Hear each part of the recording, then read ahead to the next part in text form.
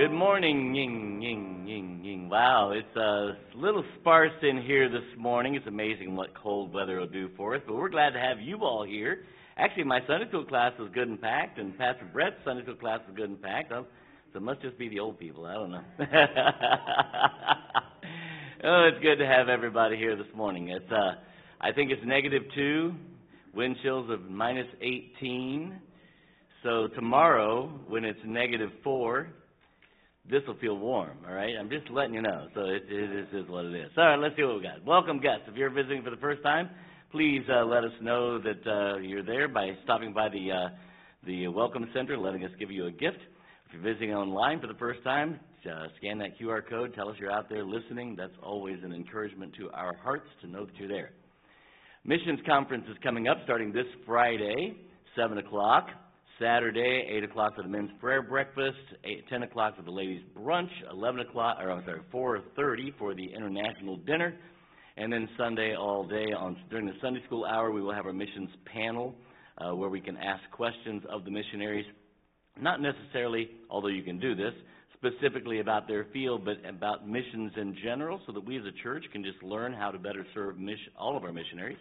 And so it's a great question and answer time as we put that together in the morning service there.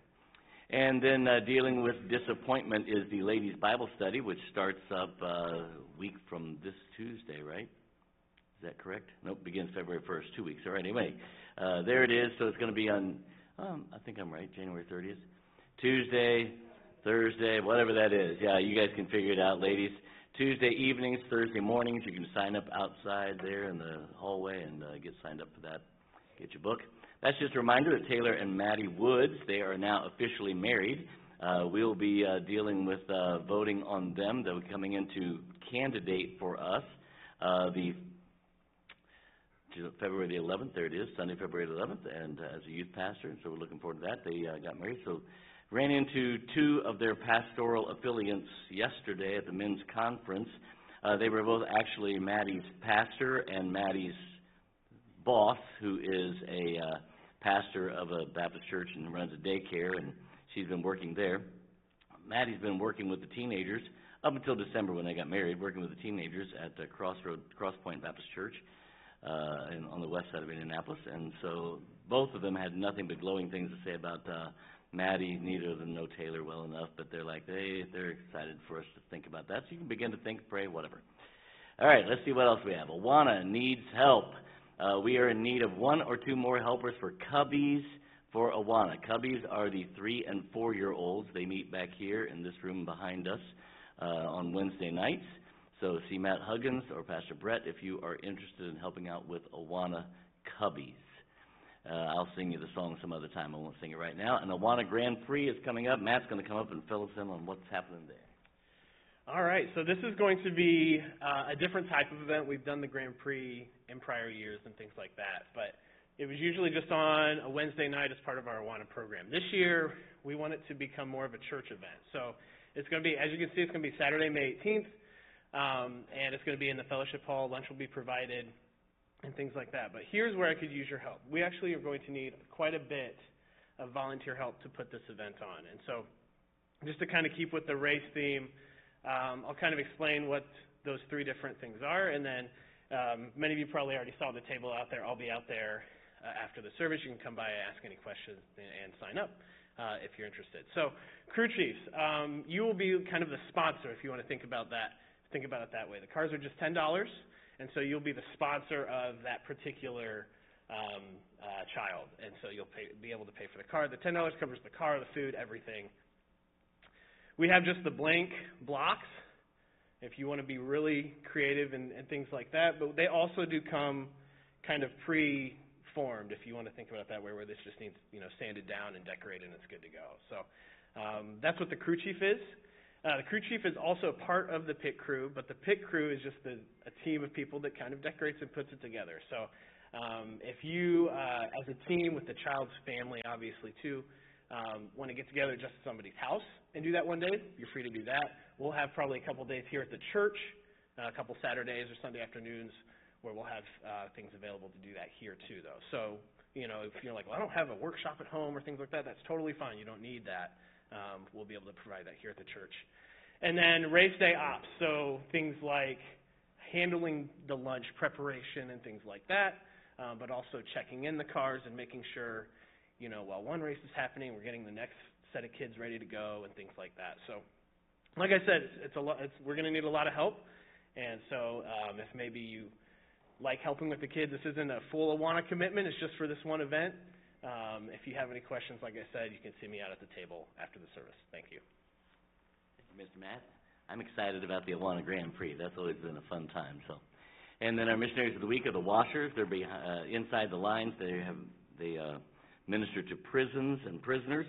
They've recently been in Pennsylvania. It says there were over 100 guys listening during the gospel presentation. They've been praying for stillness in the crowd. And thankfully, the Lord stilled most of the men, it says, and they listened well. None of the inmates made a profession of faith during that time, but the gospel went forth. They were glad to be able to give away 30 Bibles. And after being in 3 prisons in Pennsylvania, I can say they are by far the darkest prisons we have been in the United States. And we have been to prisons in 10 different states. So they would ask you to continue to pray for the ministry in that aspect. Praise God. For a few minutes, the light of the glorious gospel of Christ shined into that prison, and so that was exciting for them. They're asking for help, praying that the Lord would supply. This small book called Much More that Jonathan wrote, Jonathan Washer wrote it. They would like to get it out into the hands of inmates in the gospel after the gospel message, so looking forward to getting that done. And then they have a Much More podcast if you're interested in finding that. It's called Much More. Look it up through your podcast find, and you can see Jonathan there. Their schedule coming up in January. They do a basketball tournament at the McCormick Correctional Center in South Carolina. Then another basketball tournament in Turbleville, South Carolina. I guess I'll say that right. And then back to Allendale, South Carolina for another one in February. So just keep praying for Jonathan and his family as they minister to prisoners there. Let's have the men come. We'll take up the morning offering. So pray for safety. I think, did anybody have any trouble on the parking lot? Is the parking lot okay? It's going to melt, while the sun is shining. And when you go out, that doesn't mean that it's melted and it stayed melted. I'm just telling you honestly. So if it melts and then finds some shade, so just be careful on your way out that you don't find any of those ice patches, all right? Brother Chuck, would you ask God's blessing on the offering and on the washers as well on the service? Dear Heavenly Father, Lord, we are thankful to be together this morning. Thank you for the safety coming in. Pray for those who are home watching that you'll bless them as well. Thank you for the opportunity we have to give to the work here and even abroad. We thank you for all of our missionaries and pray specifically for the washers. We thank you for them, for their sacrifice to their family and to you as they reach out into prisons. And pray that you'll give protection as they travel and then protection as they minister. And Lord, may your word go out and reach many who need you. Lord, I thank you again for the opportunity we have to be a part of that ministry. In Jesus' name we pray. Amen. Amen.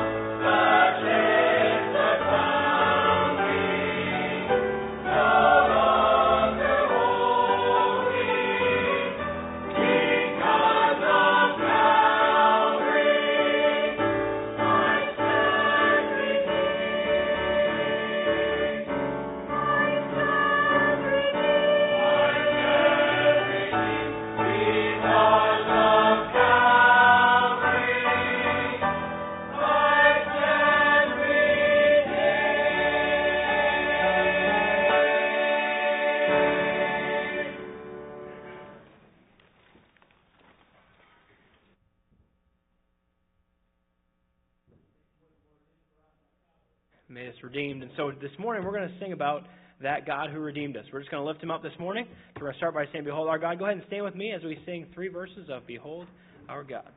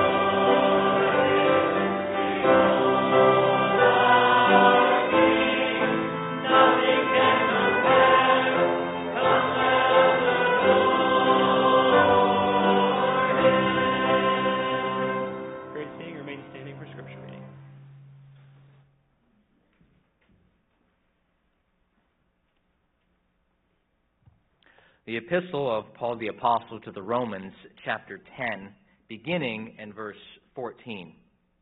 How then shall I call on him in whom they have not believed? And how should they believe in him of whom they have not heard? And how should they hear without a preacher? And how should they preach except they be sent, as it is written?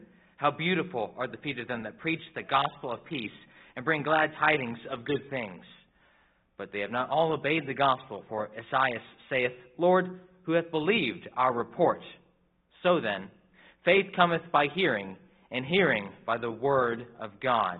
But I say, have they not heard? Yes, verily, their sound went into all the earth, and their words unto the ends of the world.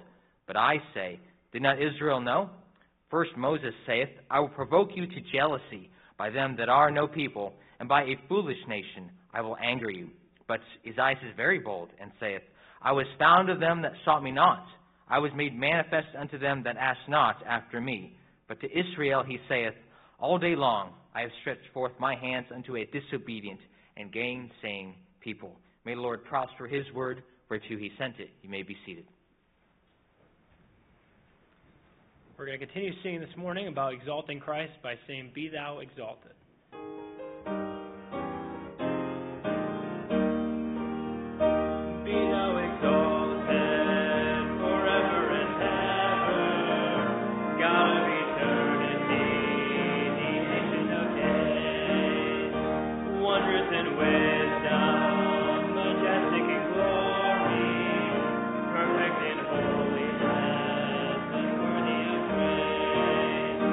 Be thou exalted by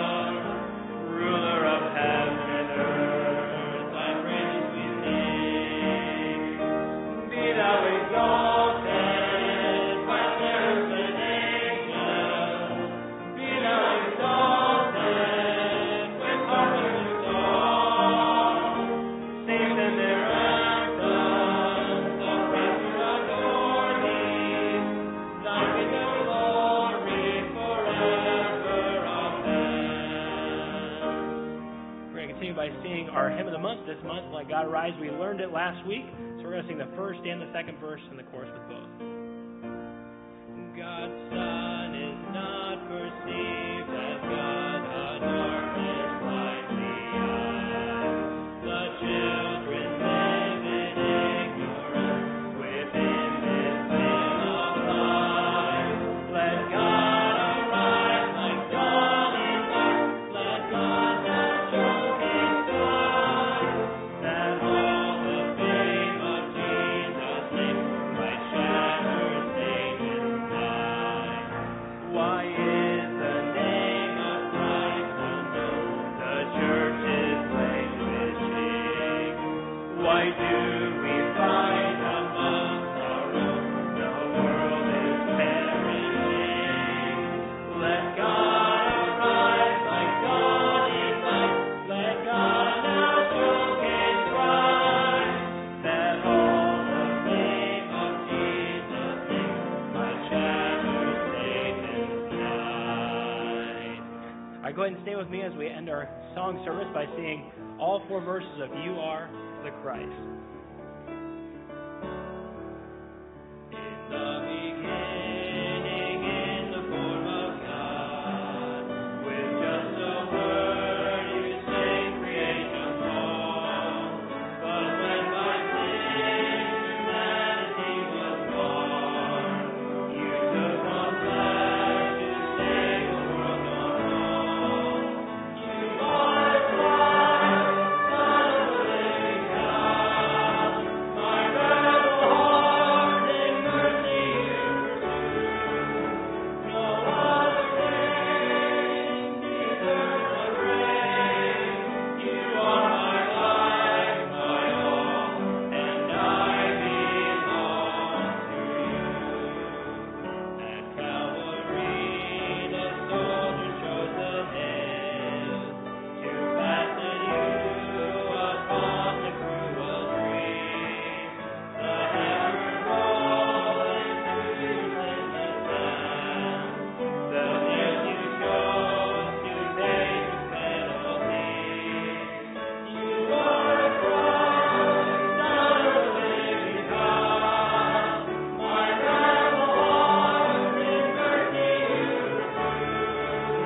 No other name deserves my praise. You are my life, my all, and I belong to you.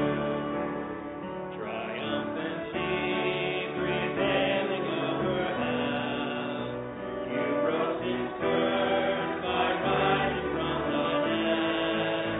Parading captives forth to victory, you freed my soul and crushed the serpent's head.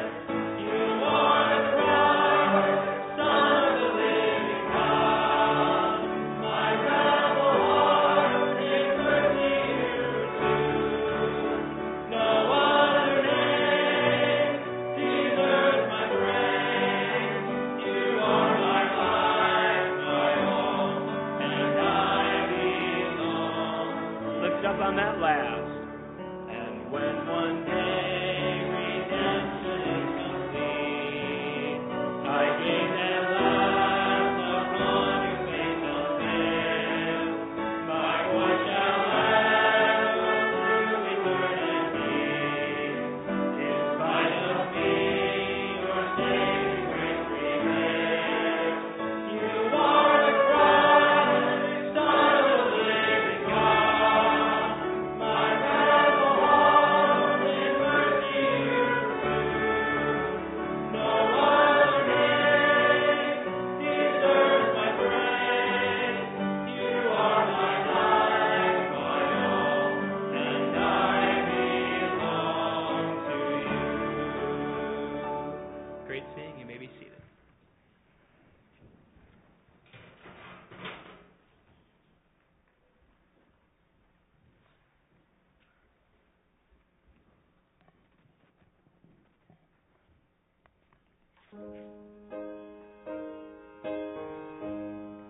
O Lord, I trust your grace, it is enough, enough.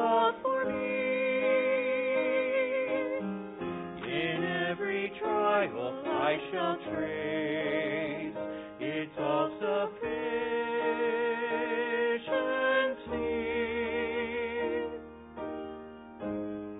And Lord, I trust your strength in you alone. I shall be strong. My failing flesh will learn at length a daily triumph song.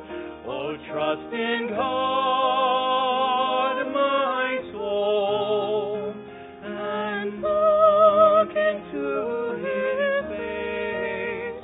Oh, trust in God, my soul, his holy will embrace. Then I shall stand complete and hold a trophy of his grace as I trust God, as I trust God.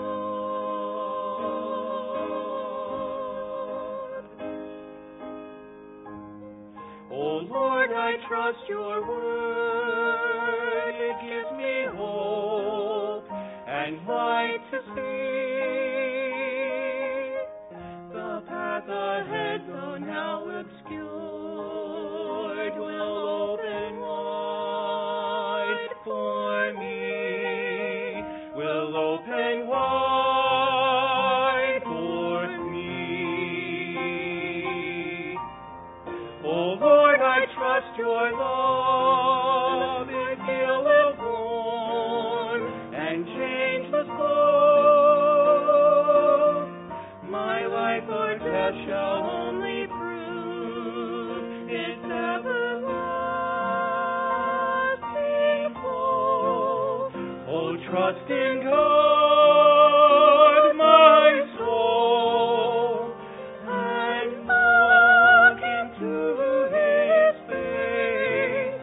Oh, trust in God, my soul, his holy will embrace. Then I shall stand complete and hold a trophy of his grace as I trust God, as I trust God, as I trust God.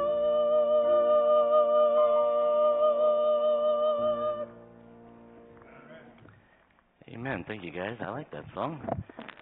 I shall stand complete and whole, a trophy of his grace. We'll talk about that in just a little bit. A couple things. First of all, we went to a men's conference yesterday, and I haven't had a chance to talk to the men. We usually would do this on a Sunday night, but tonight our college students are taking over the service. They'll be preaching, singing. They will also be doing the song leading, whatever else there is. They're taking up the offering. One of the things that's going to be done, one of our college students wrote or arranged for it, and so looking forward to just hearing about all these things that are happening tonight. But we went to a men's conference yesterday in Muncie. About 15 of us had a great time. So guys, if you're willing and you want to give a testimony about that, if you just step right on up here. I haven't talked to any of you, but just come on up, except for Pastor Brother Wayne. I talked to him. So come on up if that's you. If you don't want to, I'm not putting pressure on you other than Wayne. You already said yes, so come on up here, sir. He's coming. Anybody else coming? Come on, Roger. Anybody else? You can stand, do whatever. Just don't be hesitant, because we don't have a lot of time for hesitancy. There you go. Come right on up. Tell us about what the Lord did. Well, this is the second year that I went, and this guy standing behind me, and this was not something that we planned on. He fairly sternly exhorted me to go last year. And I cannot say sufficiently how thankful I am that I did go. And that message from James was just absolutely amazing.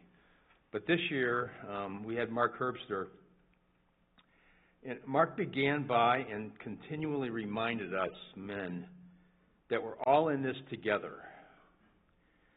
None of us are exempt, whether we're teenagers, young men, or old men. And they basically broad brushed the ages, and it was really pretty exciting the way he did this. And so, first of all, I would say for any of you who haven't been, it's always the same Saturday in January. I would say put this on your calendar for next year now to make sure that it happens. It would be great for more of us to go.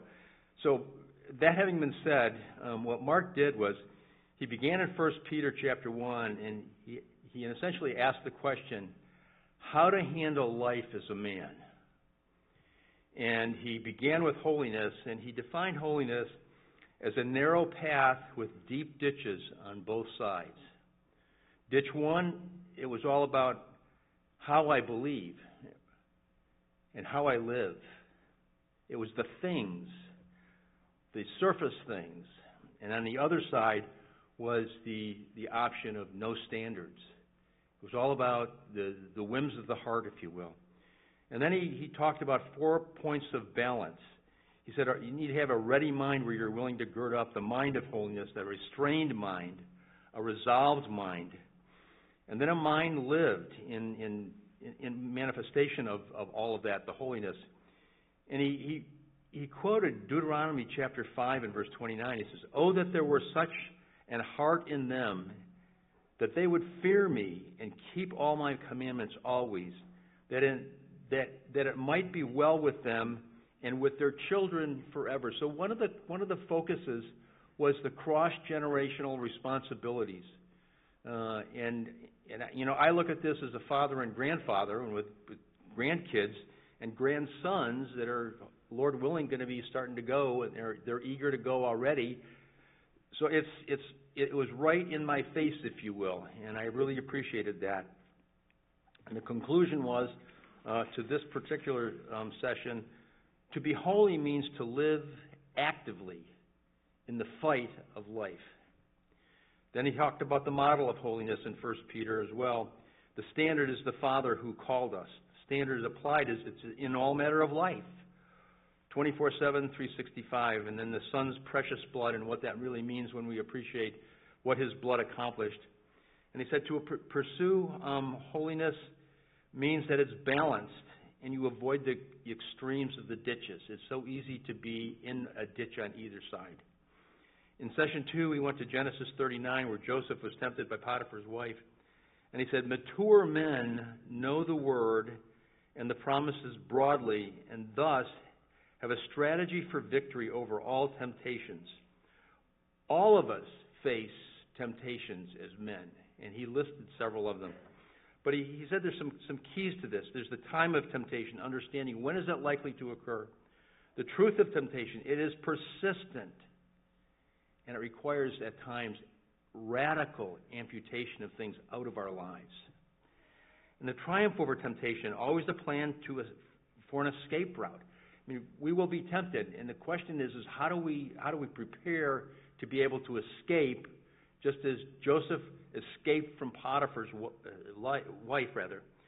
And he said you had to resolve in advance, refuse aggressively, recognize the effects or the consequences of temptation if we succumb. Remember who's our authority, and then there's probably the most important one is learn to run when there's an attack happening. Session 3 was Proverbs chapter 20 and verse 6. And some of these verses that he cited, were like knives in the chest. He said, "Most men will proclaim everyone his own goodness, but a faithful man, who can find?" And he focused on this issue of faithfulness as a way of wrapping things up.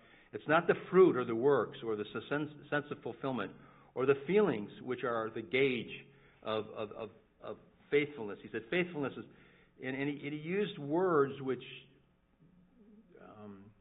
really were penetrating. He said consistently competent in and to God's promises, obeying and working God's word, consistently compassionate to people, being a covenant keeper who's quick to forgive and to give up for the benefit of others, consistently completing God's plan, steadily working the works in the will of God.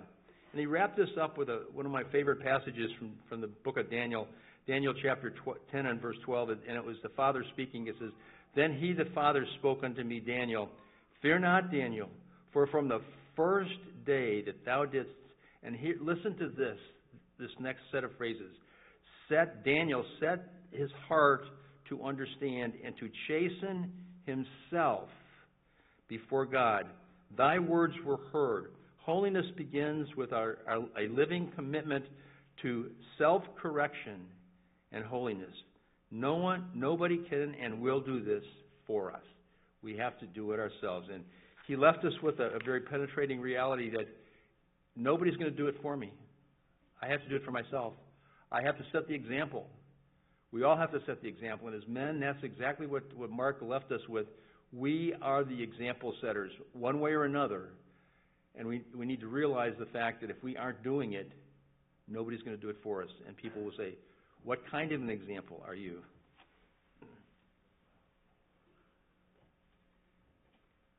Okay, well, I'm not going to take up a lot of the pastor's time. I'm up here, I'm just stopping by to tell you that, guys, this is an event that you just have to put on your calendar for next year. Please, I'm pleading with you. You got to be there. Last 2 years that I've gone, I've been blessed, and I've been encouraged, and I've been challenged as a man to be a guy that the Lord wants me to be. I mean, these sessions are in your face, okay? And that's the way guys talk to each other. We're in each other's face. And that's the way it goes, buddies. So, as Wayne said, we talked about holiness. Yeah, the Lord's holy. We're supposed to be holy like the Lord. And it's a challenge. But we can do it, and we can do it together. We can encourage each other and come alongside each other. Are we going to be tempted? Oh, you betcha.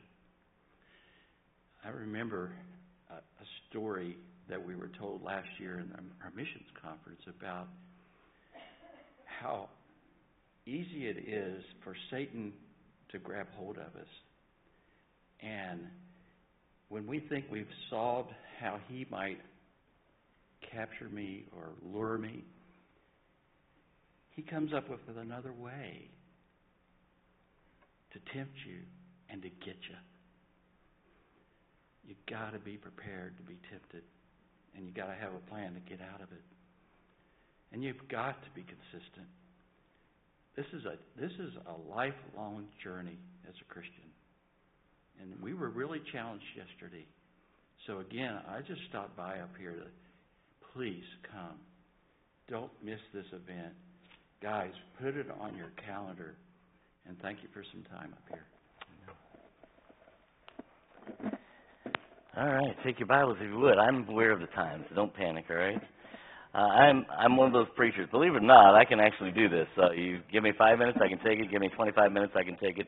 The only thing I can't do is if you give me an hour, I can't take it. You know, I don't preach long typically, but I can preach shorter if we need to. We're going to be in Matthew chapter 7 where we're going to be. Just so you know, Miss Carol is home after her surgery on her shoulder. Brian Ruley is home after his open heart surgery. He's doing well. Miss Andrea is home after her hysterectomy on Friday. She's doing well. So everybody's doing well. It's been one of those weeks, so just keep praying for one another. But a lot of things happening, so just keep in your prayers. Matthew chapter 7 is where we are. Matthew chapter 7. Here's the way Matthew 7 starts. It says, "Judge not, that ye be not judged," right? Starts out that way, and sometimes people use that and they use it wrongly. You're not supposed to judge, and you're right. I mean, no one's supposed to be standing in judgment of us. That's going to be the Lord. But God goes on to explain this. If you get past that "judge not, that you be not judged," it does not mean that we're not allowed to look at someone's actions and say, "You shouldn't be doing that. That's wrong. That's sinful." So the Bible literally says, as you read on into this chapter, which is what we're going to be looking at, "By their fruits ye shall know them," right? So we're allowed, in fact, we're called upon by God to look at the fruit and decide whether or not it's something we should follow after, to decide whether or not it's something that, means that someone is actually doing right. But what we're not allowed to do, that judge not, is to judge someone's heart. I may not know, I can tell what you're doing and whether it's right or wrong. I may not know why you're doing it. I may not know if you said something that I didn't like, that you were trying to aim that at me and make me feel bad. I can't tell you that, right? That's judging the motive. I also, by the way, can't tell if you're doing something right, if you're doing it so that other people say, oh, you're such a good person, or if you're doing it because you love Jesus. I can't judge the motive. I can only judge what I see. So in this passage, if we're not careful, we get caught up on that judging concept. We miss this point, that what we're supposed to do is look at our own fruit. That's what we're supposed to do. It's the idea is, since the only way someone knows if I love Jesus, the only way someone knows if I love my wife, the only way someone knows if I want to do what is right is what I'm doing, then, I need to be looking at my fruit, because I can say to myself all day long, I love Jesus, but then I'm always out there saying things, with the wrong attitude, or doing things that I shouldn't do. And the reality is, while my heart may say I love Jesus, my fruit is saying, no, you don't. And it's my job, not yours. It's my job to go, according to James chapter 1, look in the mirror of God's Word, see what I am, see how I'm matching up, and then do something about it. That's what Matthew chapter 7 is all about. So we're in Matthew chapter 7. Let's jump down, if you would, please, to verse 17. It says, even so, every good tree bringeth forth good fruit, and a corrupt tree bringeth forth evil fruit. A good tree cannot bring forth evil fruit, neither can a corrupt tree bring forth good fruit. Father, help us as we look at this passage to be able to take a strong look at our own lives and to see where we are and to see what we need to be doing to correct the things in our lives that shouldn't be there, to put in the things in our lives that should. And Father, we'll thank and praise you in Jesus' name we pray, amen. You know this, you could preach this sermon for me. You know all these points, right? The heart is deceitful above, and what's the last phrase? Who can know it? The heart is deceitful above all things, desperately wicked, who can know? Whose heart is deceitful above all things and desperately wicked? Mine. Your pastor's. It is easy for us to convince ourselves of our motive. But here's what the Bible also says about us, right? If we say that we have no sin, we deceive ourselves, and the truth is not in us. It's time that we take a hard look at our own lives, because everybody else already is. You understand? Everybody else already sees the fruit. They're just waiting for us to catch up. It's like, hello, I wish he would see what he's doing and recognize how that looks, or recognize what that's doing. Everybody else sees the fruit. That's obvious. What we got to do is get past our own pride long enough to look at our own fruit. And that's what this challenge is all about. So here in Matthew chapter 7, I want us to challenge ourselves. Let's look at the fruit, and let's see where we're heading with it and what we can do to maybe make some corrections about it. Here's the reality. Look at verse 17 again, and tell me these words. Even so, what are the next two words? Every good tree bringeth forth. Guess what? There's not a tree on the planet. You know what a corrupt tree does? It brings forth fruit. You know what a good tree does? It brings forth fruit. Good tree, good fruit. Corrupt tree, corrupt fruit. Every tree brings forth fruit. There's not a single one of us that isn't living out our lives in such a way that people can see something about what's going on the inside of us. The Bible tells us that this heart is deceitful above all things and desperately wicked, who can know it? But God tells us some ways that we can start figuring out what's going on in our heart. For instance, the Bible says something like this: out of the abundance of the heart, the mouth speaks. So guess what's in your heart? Well, what is in your heart is whatever's coming out of your mouth. So when you get stopped at the roundabout because the person in front of you doesn't know how to do a roundabout, and that starts coming out of your mouth, you know what it's showing you? It's hard to know the heart. It's deceitful, but God says, I'm going to show you some ways you can know the heart. Here's what the Bible says: as a man thinketh in his heart, so doeth he, is what it says. This is what he does. The heart determines what I say. The heart determines what I do. That's the fruit. My job is to look at the fruit and do something with it. Not to wait on you to look at the fruit and challenge me, although Matthew chapter 7 is going to tell us that. You're going to see the fruit clearly, and you should help us out here. But what I want to do is, how is it then that we go about becoming a good tree? Now, I know if we're not careful here, I know that we can say this is salvation, and that's a problem somewhat. It's really talking about living out our salvation. Romans tells us that we should work out our own salvation. God's done something on the inside. Now let's let it work itself to the outside. And the concept of this fruit, and I'm going to prove it to you, that it's not about salvation per se, because the idea is if you're not careful, you're going to say that you can lose your salvation or that you have to work yourself to get there. For instance, the Bible says, get on the straight path and walk the straight path, and that leads to eternal life. And so, wait a minute, is it about the way I'm walking? Is that what gets me to heaven? Or is it about the way Jesus walked? Right? It's about Jesus, not about me. You understand? It's about what he did, because I can't accomplish it. It's about what he did. But my fruit and the way I'm living my life, if I don't walk the straight and narrow path as a Christian, it still leads to the same thing that sin does in every case. It destroys. That's what sin does. We're challenged by God to become a good tree. And I want to challenge you to look at what it means to become a good tree. Look back at verse 13 now. Go back up, if you would, to verse 13. It says, enter ye into the straight gate, for wide is the gate and broad is the way that leads to destruction, and many there be that go thereat.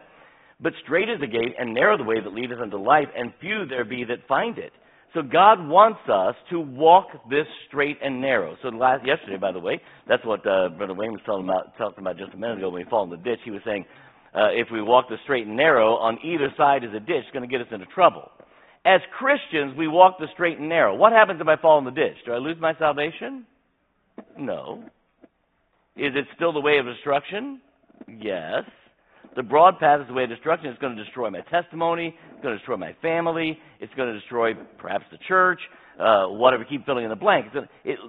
Sin always leads to destruction, but my job is to walk the straight and narrow. The Apostle Paul put it this way. We're to walk circumspectly. Remember that phrase, circumspectly? And the idea of circumspect is that the illustration I like the most is that think of it as a tightrope. Where you place the next step really matters. Do you understand? It's not broad, it's straight and narrow. Where I place the next step matters. It's got to come down in the right place for my life to stay circumspect. Same way with the next step. It's circumspect, it's straight and narrow.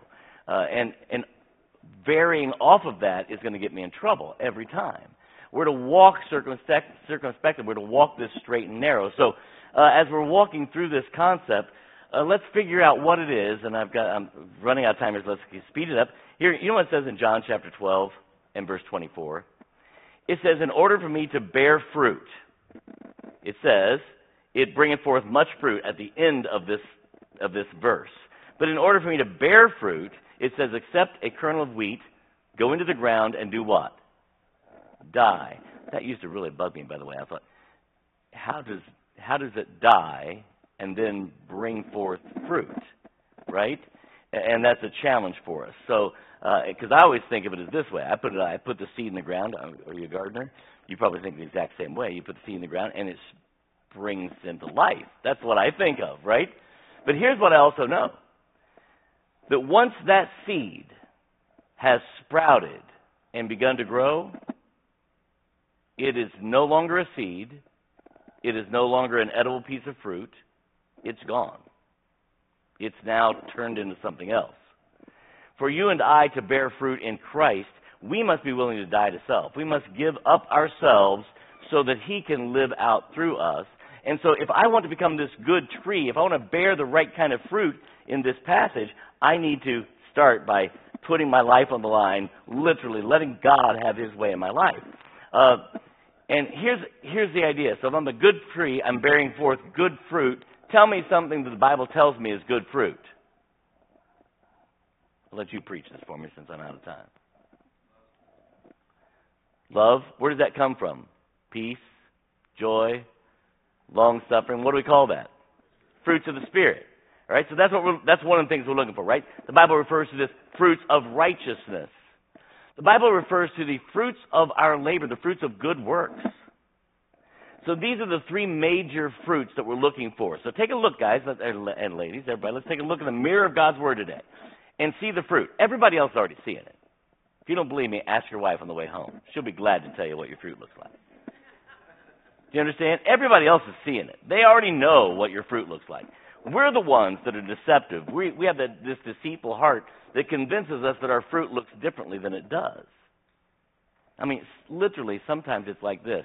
You know, we're seeing the one side of the apple that looks really good, and what we didn't realize on the other side, some bird's taking a big chunk out of it, and now it's full of worms.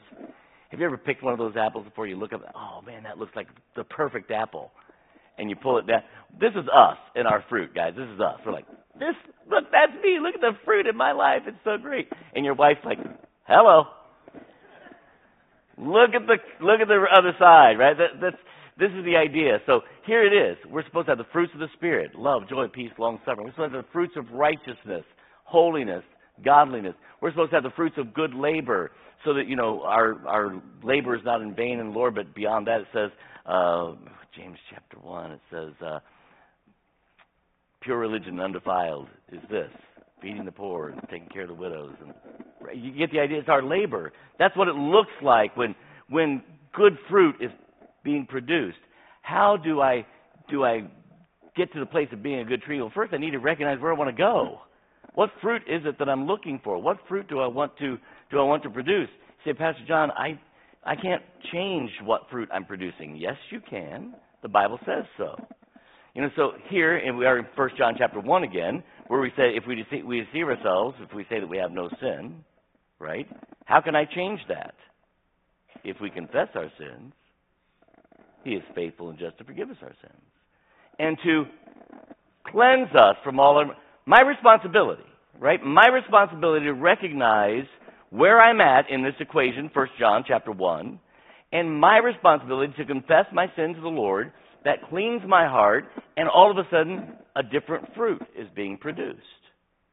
It's my responsibility to look at the fruit of my life and determine, am I the good tree in this equation, or am I the corrupt tree? Am I bringing forth good things, godly things, righteous things, or am I bringing forth wicked things, evil things? So one of the things I can do is, you know, I can deal with my heart by confession. That's what the Bible teaches me very clearly. I can deal with my heart, by the way, in this passage it talks about, and I'm trying to find the passage, but you can just read on the rest of it. It talks about pruning it, right? Let's clean it up by, oh, look, that's a bad piece of fruit. It doesn't belong in my life, and I can get rid of the fruit. That helps the tree to produce other fruit. It doesn't fix the total problem, right? Remember the illustration that we give when we're dealing with counseling? You've dealt with this before. So we see this tree, and we have all of this fruit hanging on our tree. This is, by the way, the danger of trusting a Christian school or a youth group to raise your kids. This is the danger. Because what happens is, Mom and Dad, we say, oh, look, I don't like that fruit. I don't like that fruit on my kid's life. And we pick the fruit off. We put them in a Christian school, and they can't wear those clothes. And they can't say those things about getting a demerit. And we pick the fruit. But amazingly enough, it just keeps growing back, and we can't figure out where it's coming from. It's because there's a root problem. Well, it's the same way with us. This is our same issue, guys. We see the fruit that's in our lives, and our job is to get past the fruit picking and let God do a work in our hearts so that we get to the place where it's, okay, as a man thinketh in his heart, so is he. Or as a man speaks, that's the condition of his heart. I see the condition of my heart. Now my confession is not just, God, forgive me for the fruit. It's, God, I'm confessing my root problem to you. Cleanse me. Make this root holy, so that the fruit that comes from it becomes holy and righteous. I've got to keep moving or I'm going to get myself out of here. Go back at verse 19. And let me show you some reasons why we need to become a good tree. Verse 19, every tree that bringeth not forth good fruit is hewn down and cast into the fire. Every tree that bringeth forth fruit, by the way, what do we do with that fruit? What do we do with fruit that's good? We use it. We eat it. From a physical perspective, we eat the fruit. We make stuff with it. We share it with others. Good fruit is able to be passed on that way, but bad fruit is good for nothing but to be cast into the fire. So, becoming a good tree adds purpose to our life. Dad, since we were talking about dads yesterday, Dad, who sees our fruit the most? Our wife. Who's next? Our kids. Think about this. The people we love the most and the people who are most likely to be eternally impacted by my fruit are my wife and kids. They're watching. There's not a dad sitting in this room who says, I don't want my kids to go to hell for all eternity. Not a dad sitting in this room that would want that on their kids. But too often we'll leave the fruit, the stinking, rotten fruit, for them to see. And it's not accomplishing. So it gives us purpose. I need to be a good tree because my family needs that. My church needs that. My job needs that. My society needs that. We need to be good trees bringing forth good fruit. In verse 20 it says, wherefore by their fruits ye shall know them. We need to be a good tree because our testimony is at stake. Our testimony is at stake. You know, you've heard this said 1,000 times, but it's true. If we have a weak testimony, then unsaved people look at us and say, I don't need Jesus to live that way. Do you understand? I mean, if my testimony is that, I'm an alcoholic and I use drugs and I cuss all the time and I lose my temper and nobody likes me, this is my testimony. It doesn't take Jesus to be that way. Anybody can do that.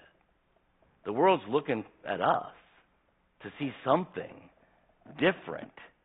And our fruit is the way of that, because you know what they're seeing? By their fruits they know us. That's what they're looking at. It says, not everyone that saith unto me, verse 21, Lord, Lord, shall enter in the kingdom of heaven, but he that doeth the will of my Father which is in heaven. Many will say unto me that day, Lord, Lord, we have not prophesied, have we not prophesied in thy name, and in thy name cast out devils, and in thy name done many wonderful works? Let me ask you a question here. Listen up. Are these people going to go to heaven because of their works? Are these people not going to go to heaven because of their works? It's our faith, right? It's about where our faith lies. Do we trust Jesus? That's where Jesus is the reason any of us are going to go to heaven. It's Jesus. It's not about us. So what does this do for us? Well, 1 John tells us again and again.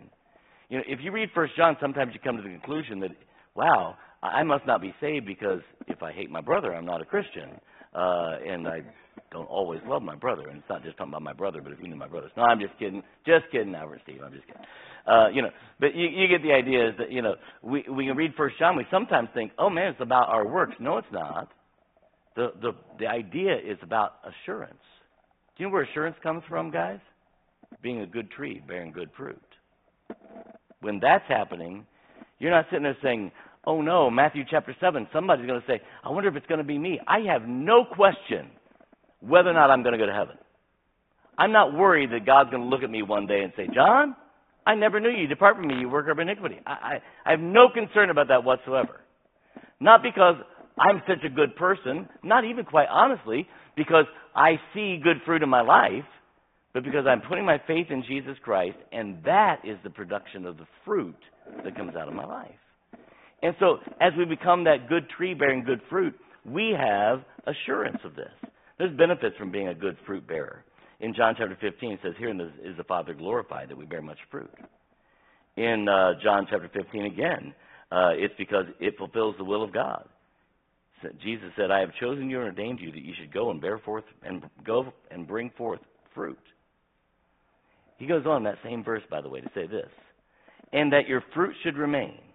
And then he says this, and that whatsoever ye ask of the Father in my name, he may give it. So being a good fruit bearer enables the Father to keep His promise? I don't know about you, but there's a lot of things I'm asking for that I hope He answers. God, save my grandkids. Right?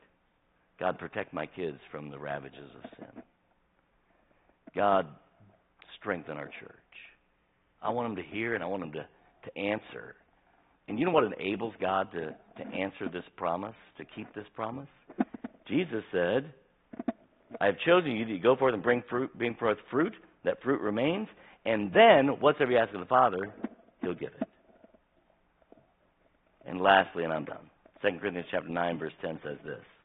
Now he that ministered seed to the sower, both minister bread to you, for your food, and multiply your seed sown, and increase the fruits of your righteousness. Now, here's what I'm trying to say. Here's what Paul's trying to say. Because I'm just coming in the middle of this thought. We bear fruit. Our fruit impacts others to bear fruit, who impact others to bear fruit. You know the benefits of bearing fruit? Is that it goes beyond us. It goes beyond us. You know the reason? Think about this. We're likely eating corn that Adam and Eve cultivated. You know why?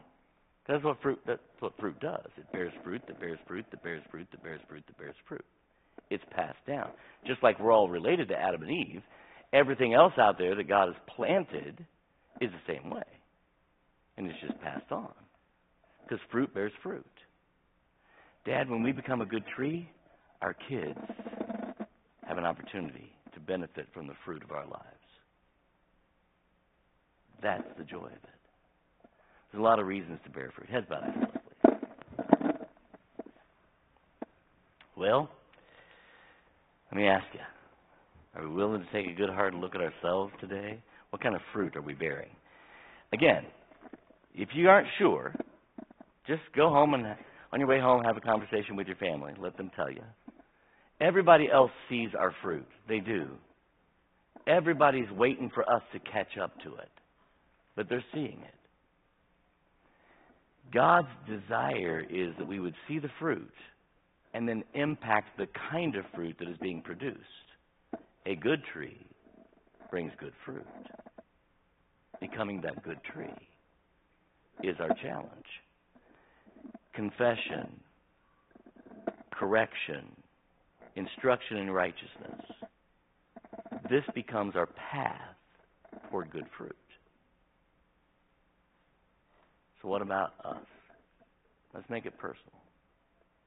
Pastor John, I'm looking at my life, reflecting back on the things that I've been showing people this last week.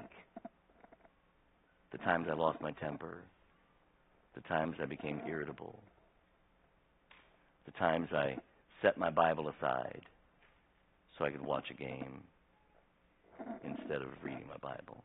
I'm not suggesting you can't watch a game. I'm suggesting that we should not do one over the other. What's the fruit of your life this last week? Say, Pastor, as I'm looking at it, I have to be honest. My fruit's coming up short. I have to be honest, Pastor, if I'm going to be just looking in the mirror of God's Word here today, I need to deal with some things. Pastor, God spoke in my heart this morning. Would you pray for me? Would you just lift your hand up and let me see that so I can pray for your hands are just shooting up all over the place. Thank you. Let me put them down. Maybe you're here and you say, Pastor, I'm really not sure that I'm a Christian. And that's the first step of bearing good fruit. It's all about Jesus and our relationship to Him. Without Jesus, we are nothing but corrupt trees, bringing forth corrupt fruit. You say, Pastor, I'm just not certain that I'm a Christian. And I'm concerned about my soul, about where I would spend eternity. No one else is looking around, just you, me, and the Lord. You say, Pastor, would you pray for me? That's where I'm at. Would you just pray for me? Would you slip your hand up and let me see that so I can pray for you? Anyone at all? Father, I thank you for the many tender hearts that are here today. God, I pray that you would help us to be honest with ourselves as we look at the fruit of our lives, that we would be willing to see what needs to be corrected and confess and forsake, allow you to cleanse our heart and to cause good fruit to come from a good root that you've placed into our lives. Forgive me, God, when I get so caught up in myself that I neglect to see the fruit. Send people into our lives that will help us to see the fruit that is obvious. May we bring glory to you through our lives and blessings upon generations from our fruit. And we'll thank and praise you in Jesus' name we pray. Amen. Let's stand. We're going to sing together. Nearer, still nearer. Nearer, still nearer. The altar is open to you, Christian. You've raised your hand. The Lord's spoken to your heart. Do business with the Lord. Would you let him have his way? As we sing together, nearer, still nearer, you step out. Let the Lord have his way. Nearer, still nearer, close to thy heart. Draw me, my Savior, so precious thou art. Fold me, oh, fold me, close to thy breast. Shelter me safe in that haven of rest.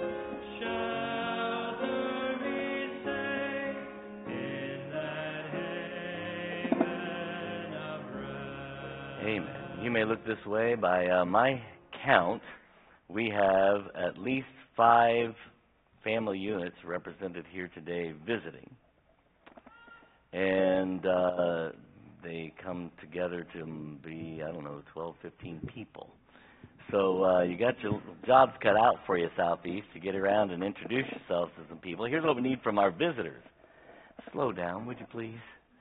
Give us a chance. We really want to meet you. We want to say hello, glad to have you, all those kinds of things. But, wow, it is amazing how quickly you guys can move sometimes. Like, where'd they go? So just walk. You know what's right outside that door? -2 degrees. That's what's right outside that door. You have no reason to rush outside that door. So if you'll slow down, we'll have a chance to meet you and just let you know how glad we are to have you. A lot of people missing today, some because of sickness and some just because of the weather. But if you notice somebody gone, it's always good to just shoot them a text, do whatever, let them know that they're missed. Am I supposed to be announcing anything?